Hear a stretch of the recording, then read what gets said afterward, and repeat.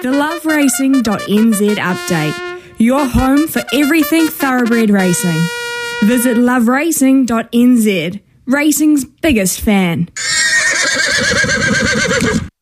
And what a weekend it was. The Grand Tour absolutely popping off. The scenes on track there at Hastings, just magnificent. Lots of young people. I think they had close to 10,000 people on track, and it looked amazing. The racing was fair, and congratulations to the Hastings Hawke's Bay Racing for pulling off another wonderful Triple Crown.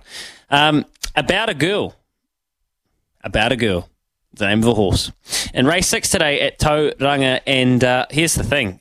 Nigel Tiley, I said it, he's got a nice team going, and Nigel Tiley has this Al Manzor filly, About a Girl, lining up in race number 6, and she has been so impressive at the trials. Everybody's got a big watch on her. She's $3 into $2.10.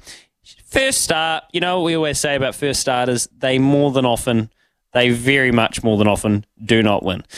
Wide barrier, Sam Spratt doing the riding. I hope for Spratty's sake that this filly goes on and does the job and she gets another nice one to her name because she looks very, very exciting. It's a nice 11-meet card there at Tauranga. Today being Wednesday, we'll get the markets for the weekend. Now, remember that the Swainess Stakes, since they couldn't be run at Rotorua on Sunday, and that came down to a bit of geothermal intrusion off the track, believe it or not.